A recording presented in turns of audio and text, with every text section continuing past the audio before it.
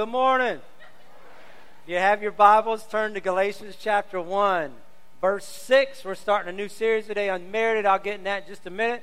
I just wanted you to know we've closed on the Grace Home, so now we have a home that Clover Hill can partner with the Grace Home Ministries to provide care for some pregnant teenagers. If you want to be involved, there's still some work to do. They're looking for mentors. They're looking for even some house parents, because the way that it works, go to gracehomeministries.org. On the webpage, there's a banner, volunteers needed. You can sign up there, send them maybe, even if it's not on there, what you might be able to do, what you feel like your heart wants you to do, and you can do that. Also, just a reminder, we're in our 21-day fast. We're 7 days in. If you're visiting today, the first part of every year, Clover Hill just commits to going after God, just kind of intensify it. So we add fasting to increase our prayer time. We have service every Wednesday night the next 2 weeks. We're just going after God. There's resources on the webpage. You can find there's a sermon on fasting. Not too late to jump in. And the Bible says that He's a rewarder of those who diligently seek Him.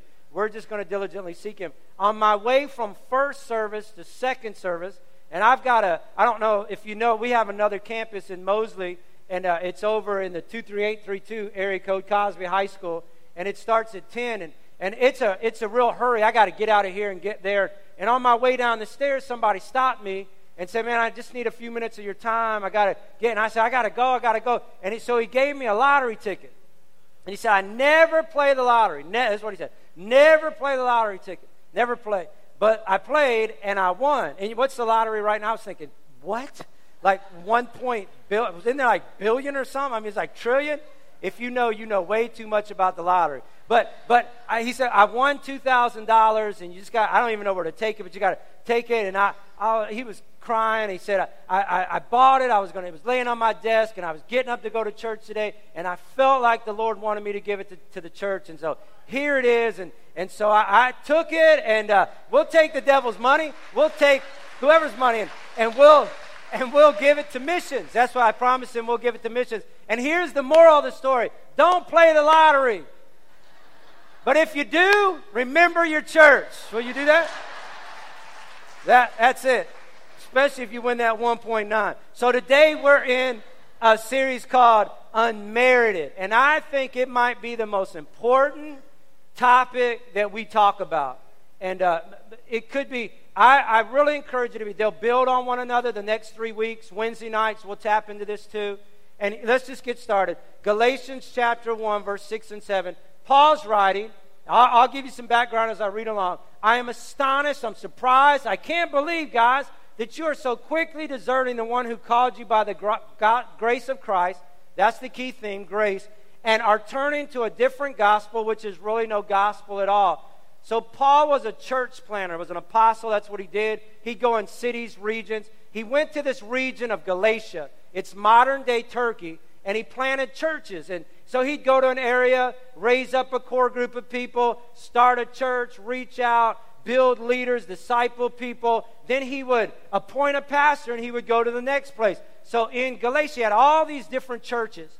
And let me read it to you. Somebody had come in and given them some bad news. Evidently, some people are drawing you into confusion and trying to pervert the gospel of Christ. Well, what were they doing? How were they perverting it? They were called Judaizers. They were Jewish people that had come to faith in Jesus Christ, but they were going to these Gentile churches in Galatia, in modern-day Turkey, and they were trying to tell them, well, Paul's not a real apostle, and he doesn't really know what he's talking about, and he just preaches this salvation by faith. That's his message. Salvation is a gift of grace, and it's received through faith. It's a gift of grace received by faith. That's all that Christ and Christ crucified. And they go, we believe that. We know what he teaches, but that's not enough. You got to add something to that. You got to follow our dietary laws.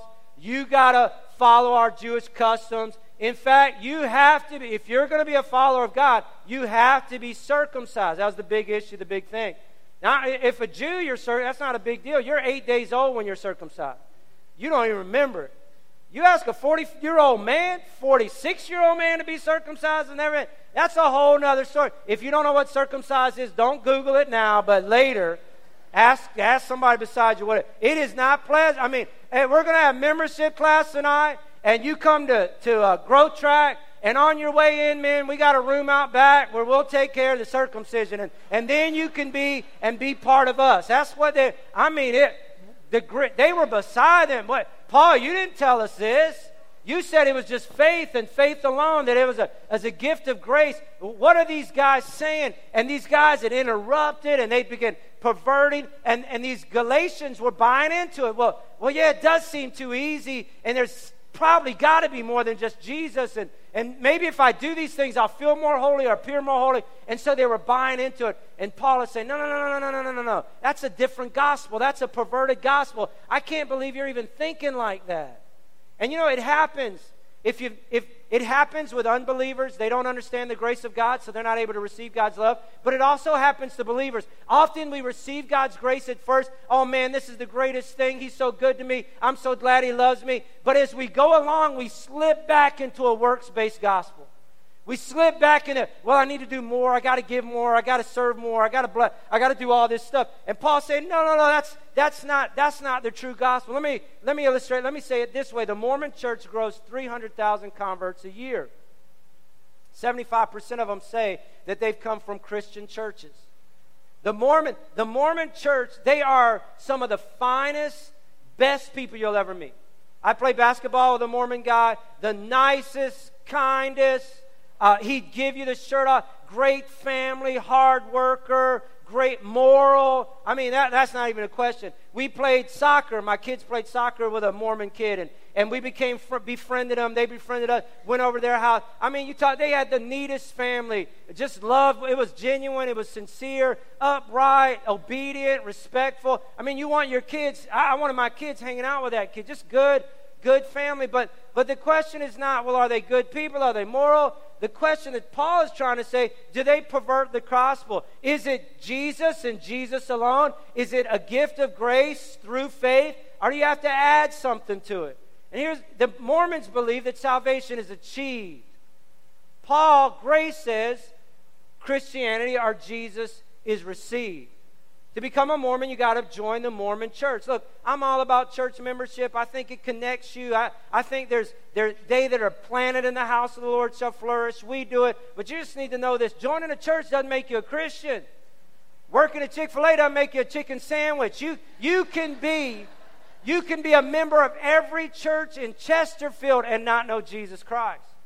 Here's what they teach. It's a salvation that you have to earn or you have to achieve. They say you have to believe in Jesus, yes, but it's not in a divine Jesus. He wasn't born of a virgin. So it makes His death on the cross less sufficient. But not only do you have to believe in Jesus, you have to believe in the prophet He appointed and the successor He chose. So I believe in the Lord Jesus Christ. I also believe in Joseph Smith, and I also believe in the other guy, Brigham Young, that's what it is. And then you have to adhere to all their rules and their regulations. It's a different gospel. Good people, sure. Moral people, absolutely. Is it a different gospel? According to what Paul says, it perverts it. It's not the gospel of grace. It's a salvation that's achieved. And God says, it's all about you receiving. Here's what He says, Galatians 1:8-9. But even if we or an angel from heaven should come. Paul's saying, I don't care his accolades. I don't care how smart he appears. I don't care what title he holds. If he preaches another gospel, and what is the gospel? That Jesus was before everything. That in the timing of God, He left heaven and He came to earth. He was born of a virgin. The gospel is He lived a sinless life. Therefore, He was able to make payment and restitution for our sin. And in His death, the Bible says that in Him we became the righteousness of God in Christ Jesus. That He raised on the third day, and He's sitting at the right hand of God. That's the gospel. And the gospel says, I believe that, and it's manifested in a trust by giving Him your life, by surrendering to your life. It's not achieved, it's received. And Paul is saying, if they're preaching another gospel, you got to give this much, you got to do this much, your hair's got to be this short, your dress got to be this long, you're this, you're that, you're whatever. It's another gospel, and let them be eternally condemned.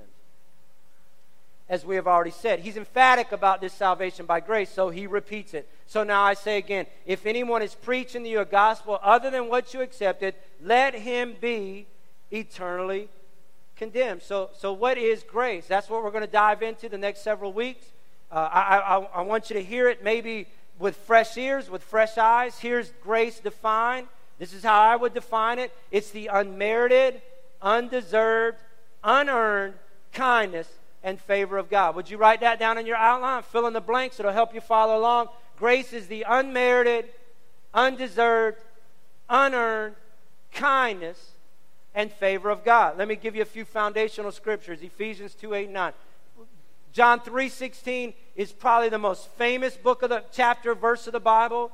Ephesians 2:8-9 might be the theme of Paul's writing. I believe it is. For by grace, the unmerited, unearned, undeserved kindness of God, you are saved through faith, I believe, and that not of yourself. It is a gift of God, not of works, lest any man should boast. When you get to heaven, there's not going to be any boasting.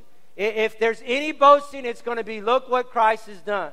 If there's any idea that I earned this or I deserve this, that idea is going to be gone. Again, it is the unmerited, undeserved, unearned kindness and favor of God. Here's another verse. Romans 3:24. Yet now God, in his gracious kindness, declares us not guilty. He has done this through Christ Jesus, who has freed us by taking away our sins. E.V. Hill tells us stories. He's a real popular, well-known African-American pastor. He grew up poor, grew up in a single-parent home, but he got a calling on his life at a very young age. This is how he tells the story. And he went to his mom and said, Mom, I feel like God's called me to preach. I want to pastor a church. I want to share the gospel. I need to go to Bible school. And she said, God will provide. Several years later, hey, Mom, I just want you to remind you, God has called me to Bible school. I want to preach. I want to share the gospel. I need to go to Bible school. God will provide. When he gets up to the age to go to college, he realizes there's no way that his mama can provide for college. Just financially, it's outside of the picture. It's outside of the realm of what they can do. And so he goes to his mom and says, Mom, I still want to be a preacher, but I'm not going to Bible school. And she looks at him and says, God will provide. God will provide. On the day he was to go to sign up for classes, she sent him no money in his pocket, no checkbook, no credit card, no form filled out for government aid, sent him to the school that he was going to go to. And so she told him to sign up for classes, get your books, get in line, and God will provide. So he's fifth in line. He's got his book. He's got his schedule. He's got his ledger. Any of you sent kids to school yet? I mean, you got tuition, and you got room and board, and you got this fee and parking fee and this fee and that fee and this fee and that fee and then you got a fee over here and you got all these fees, and he's looking at these fees and he's holding these books and he's going, I don't have any money, this is crazy, but Mom told God will. He gets to the fourth person in line, third person in line. He's like, if some doesn't have, I don't have any money, I'm just going to be embarrassing. There's a line behind him. The second person in line, he just about turns and runs, drops his book, puts them away, goes home, and somebody, just as about as he turns, some man grabbed him by the arm and put some cash in his hand. This is all he said. God will provide. He gives next person in line, puts the money on the table, shows the ledger. It's the exact amount of money that he needs for that class. Then the register takes a great big old stamp. It says paid in full, and she gets that ledger, that bill, and she stamps it, paid in full. That's what Jesus did for us. God provided. Jesus paid in full. That's grace. That's what God has done. God has taken away our sins. Here, Romans 11:6. And if they are saved by God's kindness, then it is not by their good works. It can't be works and grace. This is what Paul is saying. It either has to be grace or works. It's not both and, it's either or. If it's works, it's not grace. And if it's grace, it's not works. You following that? But they're diluting it, and they're saying, hey, you need a little bit of both. And Paul's saying, no. It's not by your good works. If it was for your good works, in that case, God's wonderful kindness would not be what it really is. What is it? It's free and undeserved. Some of you are familiar with the story of Dick and Rick Hoyt. Rick, the son, was born with the umbilical cord around his neck. And so he was born with so many challenges, difficulties, not able to walk, pretty much a quadriplegic, bound to a wheelchair all his life. Could communicate barely, but when he's 15 years old, the family tries to interact with him as best they can. 15 years old, he tells his dad, however he communicates, Dad, there's a fundraiser for guys like me, and I want us to run in the 5K. And so his dad's not a runner, but he trains, and so he gets him a fancy wheelchair, and he pushes it to 3.1 miles. And after the race, Rick tells his father, that's the only time in my life I haven't felt handicapped. And so Dick says, well, we're going to take care of that. We're going to do more of that. And so since that time, they have run in 72 marathons, 255 triathlons. That's 2.4 miles swimming, 112 miles biking, and 26.2 miles running. When Dick swims, he pulls Rick in a basket. When he cycles, he puts Rick in a seat in a basket in front of the bike. When he runs, he pushes his wheelchair. What is grace? I'm like that young man in the chair. Everything I've done is because of the Father pushing or pulling or carrying me. That's grace. All God is asking us to do is get in the chair. And that's the problem. That's where we disconnect. That's our struggle. The notion of God loving us free of charge, no strings attached, seems to go against every instinct of our human nature. That's why religions come up with all these ideas of works. The Buddhists have their eightfold path, and the Hindu have their doctrine of karma, and the Jew people have their covenant, and the Muslims have 5 pillars of faith. Each of these are trying to earn God's approval. This grace is too easy. It can't be. It's too good to be true. C.S. Lewis said the main contradiction between all other major religions and Christianity is grace. Because we don't want to get in a seat. We want to be our own savior. We want to try to pay our own debt. We grow up in a culture and a society that says if you eat your dinner, you get your dessert. If you get good grades, you go to college. If you excel in practice, you get to start. We have all these rewards, and we think we carry it on to Christianity, and I got to do this and be this and become this and act like this, and then I can earn the presence, I can earn the favor of God. That's not grace. It's either earned or it's received. It's either a gift and free or it's not. So what do we have to do? Here's our struggle. When we understand grace, it changes our focus. Will you write that down? Stay with me, will you? It changes our focus. Many of you know my story. I grew up in the church. Great parents, loved God, taken to church, good Bible churches. I just had a privileged childhood. I'm so blessed, so honored, so gracious to the Lord. But here's my idea. Till I'm 17 years old, here's my idea of Christianity. For whatever reason, I don't think I was taught it. This is just in my mind what I thought. I believe in God. I have a head knowledge of God. I'm not an atheist. And I'm a pretty good guy. And here's the problem with that. The Bible says even the demons in hell believe in God. And they're not believers, but I didn't get that. Believe in God, and I'm a pretty good guy. And so I even made a list, in my mind of what good people didn't do. And so good people, they didn't drink, so I didn't drink. I'm a good person. Good people didn't smoke, so I didn't smoke. I chewed a few times, but that wasn't on my list, so I'm okay. That's all right. Good people don't steal, so I don't steal. I don't date good people. They surely don't date their friend's girlfriend, so I never did that. I'm a good guy. And then I made a list of what good people do. I went to I shouldn't have said that. I'm sorry. Wipe that from the tape. I went to church. I participated in a small group. I worked hard. I paid my tithes. I went on mission trip. I showed respect to authority. That was basically my worldview. I believe in God. I make my own rules. I live up to them. Therefore, I'm good, and therefore, I'm saved. And there was a group of guys that wanted me to break one of my rules. And I'm hanging out with them one night, and they offer me a beer. And they say, here, Stan, have a beer. No, I don't drink. Why don't you drink? Because I'm trying to be good. Why are you trying to be good? Because I want to go to heaven. And I get in this doctrinal, I don't think it was an argument, this doctrinal discussion with a 17-year-old teenager that's he's buzzing.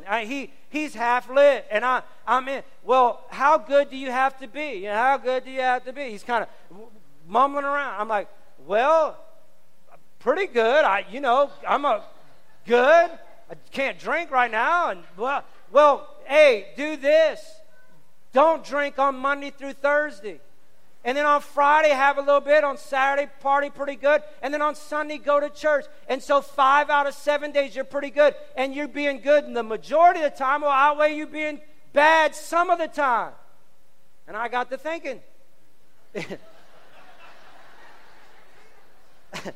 A conversation with a drunk teenager started muddying up my theology.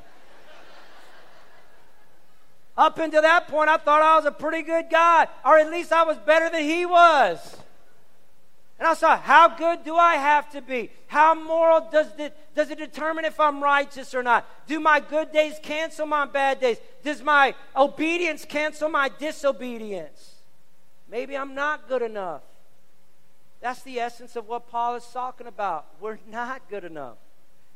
How good do you have to be a good enough for God? Do you know when you're good enough? And so it changes our focus from not what I do, but to what Jesus has done.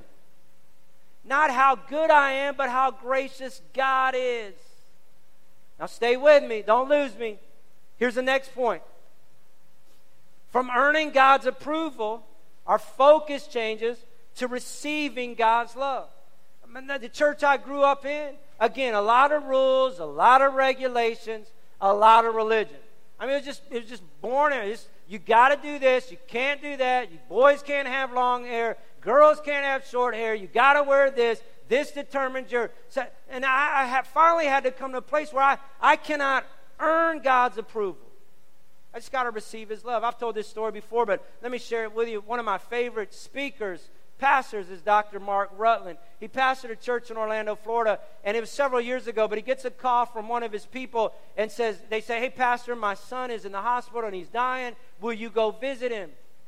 And so he says, sure, I'll go. And so he walks into the hospital room and he finds this 20-something-year-old man that had really wasted down to about 80 pounds. He was wearing a pink negligee and he had a teddy bear in the bed with him. And so Dr. Rutland goes over to him and just said, hey, I'm Pastor Rutland. Your mom asked me to come, and I pastor the church up the road. And I just want you to know, man, God loves you. God cares about you. God's very, very, very interested in you. And the boy kind of raises up and almost gets kind of angry, like, well, what do you mean God loves me? God doesn't love me. Pat, do you know what I've done? God, there is no way God could love me. And over the next 20 minutes, Dr. Rutland begins to kind of share what I'm talking about, kind of the grace of God, and he leads him to the Lord. The guy invites Christ into his life right there in that hospital room. And after he's done, he calls the orderly and says, hey, get me another gown. He changes nightgowns, and Dr. Rutland's about to leave, and the boy stops him at the door and says, Dr. Rutland, it doesn't look like I'm going to live very long. The boy was dying. It doesn't look like I'm going to live very long. And at my funeral, will you preach grace? Be hundreds of guys that preach grace. Dr. Rutland assured him he did. He left. Got a call the next day. That boy had died. You don't have enough confidence in the grace of God that when he breathed his last breath, he was ushered into God's presence. Why? Because it's the unmerited, unearned, undeserved. You trust Jesus, that's enough. You don't have to earn God's approval. You just receive God's love. Here's the last. What does it change? From external duty to internal desire. Pastor, this is what I hear. I'll get emails. Don't preach about grace because people are going to take advantage of it. And people are going to use it as a license to sin. And they're just going to, where sin abounds, grace does much more abound. So I'm just going to keep sinning and God's grace is going to keep forgiving me. They've misunderstood grace. They don't get it. I'm going to teach on this in a few weeks. Let me just give you a heads up or a start. It's the book of Titus, verse 2. For the grace of God that brings salvation teaches us to say no to ungodliness, to say no to worldly passions, and to live self-controlled and godly lives, and to long for His appearance. You know what grace does? Now it's not, when you experience the grace of God, it's not an external command. It's not I have to, it's I want to. It becomes an eternal thing. I don't want to live ungodly. I don't want to pursue my passions. I want to live for God. I want to serve God. Because He loved me, I want to love Him back. It goes from external to internal, and that will change your life forever. When you get past this idea of religion and approving and got to do enough and be enough, and where it becomes something on the inside that the Holy Spirit, we think, well, I got to get cleaned up before I come to God. No, you come to God and He'll clean you up. Well, I got to be better before I come to God. No, you come to God in this internal, that He'll get a new GPS. You'll get a new direction. You'll get a new heart, a new desire, a new life, and your desires will change. And the grace of God will teach you to live holy, will teach you to live righteous. Not because I get up here and say, hey, you can't do this, and you got to do that, and you better be here, and you better not go there. That doesn't do anything but make you want to do it. But the grace of God, from the inside out, now there's passion and desire for God. See, grace, why is it such a struggle? Because we got to change our focus. It's not about us, it's about Him from beginning to end. It also changes our sense of fairness. It's not fair. Let me illustrate. Trevor, here, I'm going to invite Trevor back to the keyboard. Please don't put up your notes. Will you do that? If you put up your notes, I'm going to send him back in that room. Because I'm not done, but I want a little music. I think it'll help. So you got your notes. You're following along. There's a parable. I think it's in Matthew 25. It's in Matthew 20, where it's trying to describe what Jesus is trying to describe what the kingdom of God is like to His disciples. Get that? You got to remember this. What is the kingdom of God like? Let me tell you this story. There was this man who owned a vineyard, doing really good. It was late in the harvest season. If he didn't harvest his crop, he's going to lose it. So he's got his original workers, but he needs more. And so early in the morning, 6 in the morning, he goes to this hangout where these unemployed guys are hanging out. And he says, hey, I need 5 guys, just 5. You come and I'll give you $100. I'll give you a wage. Come and work with me through the day. Help me in my vineyard. 5 guys sign up. They get on the truck. They go to the vineyard. That's 6 a.m. 9 o'clock, he's saying, man, I'm not going to get this done. I got to have more guys. Goes back, gets 5 more guys, gets them in the truck. Hey, I'll pay you. Comes back, he works them. Noon, same thing. Not enough guys. I got to get more guys. It's not going to happen. Goes, gets 5 more guys. 3 in the afternoon, 5 more guys. 6 in the afternoon. Daylight savings time, gets dark, 8:30, 9 o'clock. I got to get 5 more guys. Goes and gets them, brings them back. And they work hard. They get it done. They get the harvest. They save the crop. He gets them in line. From the guy who had been there the earliest, the guy who came at 6 o'clock at night, to the guy that's been there the longest, 6 a.m. And he passes out the money. And so he gets his money and gives that first guy a crisp $100 bill.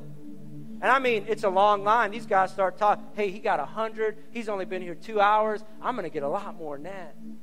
Man, that was a good, I'm glad I got on that truck. This is going to be a good deal. He gets 100, 12 o'clock guys, 100. The guys that had been there 14 hours gives them a $100 bill. They're mad, and rightfully so, wouldn't you be? If you're thinking, that ain't right, it doesn't seem right. But he's trying to tell you what the kingdom of God is like. They said, hey, we've been here longer than anybody, and you only gave us 100. Well, isn't that what I promised you? Yeah, but it's not, you gave them more than you gave us, but I kept my word. You came and worked for 100. I gave you what you expected. I gave you what I told you I would give you. Yeah, but it's not fair. Let me flesh it out. You remember Stephen? I'll be brief, but keep your notes out. Stephen, you study his life in the book of Acts. He probably came to know God at an early age. He was a servant.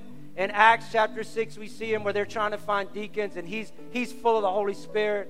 He's just a prayer warrior, great guy. He gets stoned to death. Listen to Stephen. He gets stoned to death for not bowing down to a false god, for not turning his back on a resurrected Savior, and he's stoned to death. And right before he dies, he looks to heaven and says, Father, forgive them, for they know not what they do. You know what I'm thinking? That guy deserves heaven. That is a good dude. Contrast him with the life of Paul. Paul, for the first half of his life, was anti-God, anti-Christian. You know, not long ago, there was a shooting where a guy came into a room and said, are you a Christian? And if they said no, they shot him. And who would do that? That's crazy. That's what Paul did. He just did it legally with the court's approval. Hey, are you a believer? If so, you're going to jail. I'm gonna make that employer cut you off from work. Eventually, he was given the right to kill him until he gets saved. About halfway through his life. From then on out, he starts living for God fully and completely. Travels 22,000 miles preaching the gospel, writes a third of the New Testament, plants churches all over the known world. I'm looking at Paul, not as good as Stephen, but he's a pretty good dude. His second half of his life, he did enough good to cancel the first half of his life. Wouldn't you agree? But then there's another guy that we talk about. Not a hero, but we talk about him. He was the guy on the cross beside Jesus. And you got Jesus on the cross. He'd been beaten. He's got a crown of thorns on his head. He's been shamed and mocked. He's hanging on that tree as the sins of the world are being laid upon his back. The only way he can get a breath is when he drives his feet with those spikes, and he raises up on that spike and takes a breath, and then he has to come back down. And the people around the cross are mocking him. Hey, you're the Son of God. Come down from there. If you are really who you claim to be, you don't have to stay on that cross. And there's this guy beside him, hanging on the cross, suffering the same penalty, dealing with the same punishment. This is what he says. Do you guys not fear God? Here. Do you not fear God? You're under the same sentence. We're punished justly. We're getting what we deserve. But this man has done nothing wrong. He's on the cross. Man, there's something different about this guy. I've heard about him, but I've never seen a guy go through the pain and the mockery and the ridicule and stay on there's something that, God, I know I'm a sinner, but you're my Savior. I need you. And one of his last breath, this guy was, hey, God, Jesus, will you remember me when you go into your kingdom? Remember Jesus. He's hurting. He's suffering. I don't have time to deal with that, man. I got the sins of the world. But this is three favorite words. He responded to him. That might be 4 words. Responded to him. Looked at him. I tell you the truth. Today, you'll be with me in paradise. It's not fair.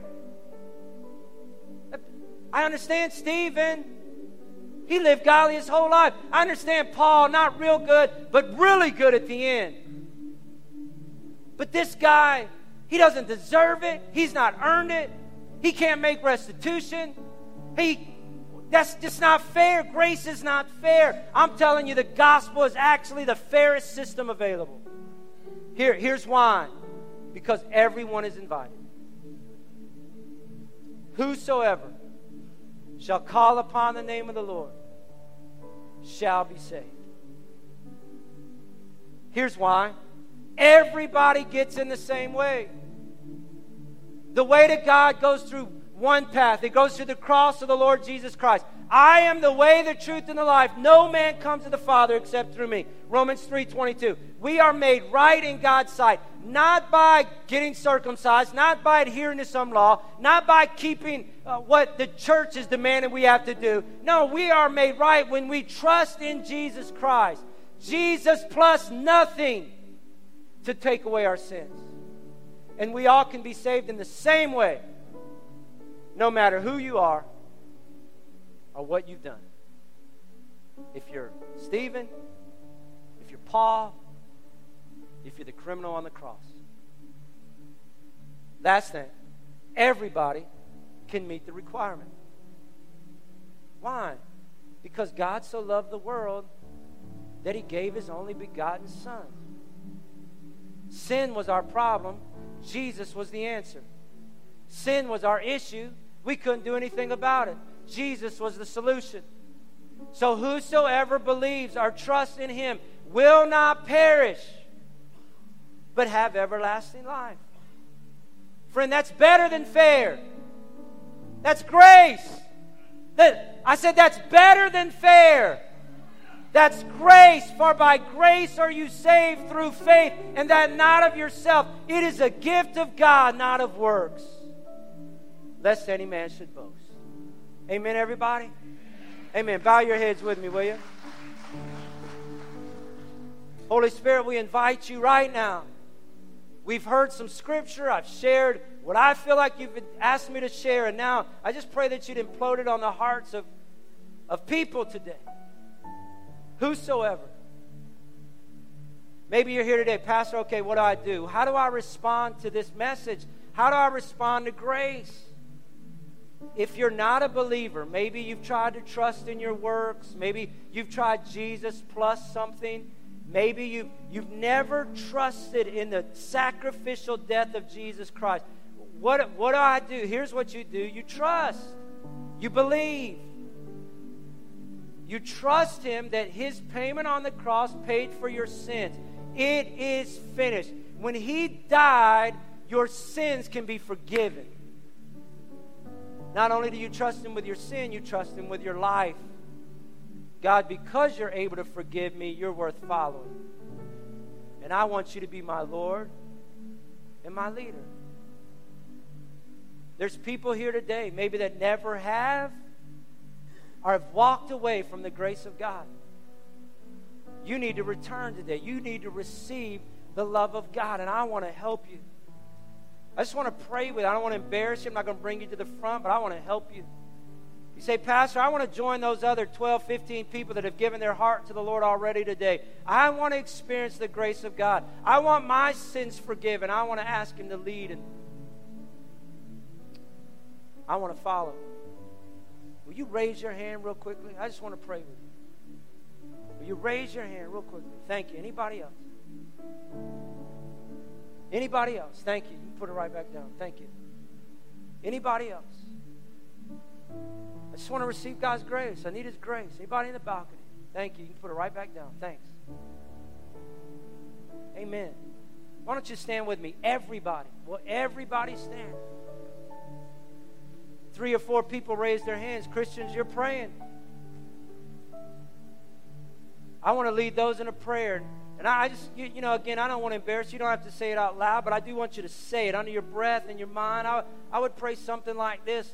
Lord Jesus, I realize today I need you. My works aren't enough. My goodness is not good enough. I need Jesus to forgive me. I need Jesus to cleanse me. I receive your love, God. I accept Jesus as my Savior. And if he's able to forgive me, he's able to lead me. And so I surrender my heart to him, my life to him. Holy Spirit, fill me and empower me and touch me.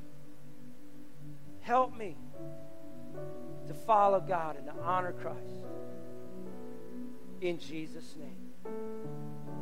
Amen. Look at me. Look at me. Look at me. If you said that prayer, I'll say it every week. I'll say it again. I'll say it for the next. It's not the end. It's the beginning. It's a new journey with the Lord. It's a new walk with Christ. Your life is about to change. And we want to help you. Here's what the Bible says. Confess with your mouth Jesus is Lord. And believe in your heart that God has raised him from the dead and you will be saved. You got to confess. You need to tell somebody. You 4 or 5 that raised your hand, you got to tell somebody. On your way out, we have a table in the back. I just want you to go back to them. There'll be somebody standing there. I want you to tell, hey, today I gave my heart to the Lord. We might take your name. We might get some information for no other reason, so we can just follow up with you. And we want to put some resources in your hands, some helps in your hands to help you in your new journey. God's going to help you. We're so proud of you. You know what the Bible says? There's angels in heaven rejoicing when lost people come to know Jesus. Amen? Well, I'm a believer. Well, I'm a follower of Jesus. How do I respond to that? How do I respond to the message of grace? I'll tell you how. Romans chapter 12. Offer yourself to, here it says, in light of God's mercy, in view of God's grace, because it's unmerited and undeserved and unearned, because God has been so gracious and so kind, and because He first loved me, I'm going to offer myself afresh and anew. That's how you respond. Will you do that with me? Will you lift your hands, believers? Now everybody should be a believer. Lord, I offer myself to you afresh and anew. Lord, may grace not be old. May grace not become what it just saved me, but your grace keeps me saved. Your grace empowers me. Your grace changes me. And Lord, because of your grace, I offer myself to you afresh and anew. Lord, I lay myself on the altar of sacrifice. God, I'm yours. Forgive me and cleanse me. Help me.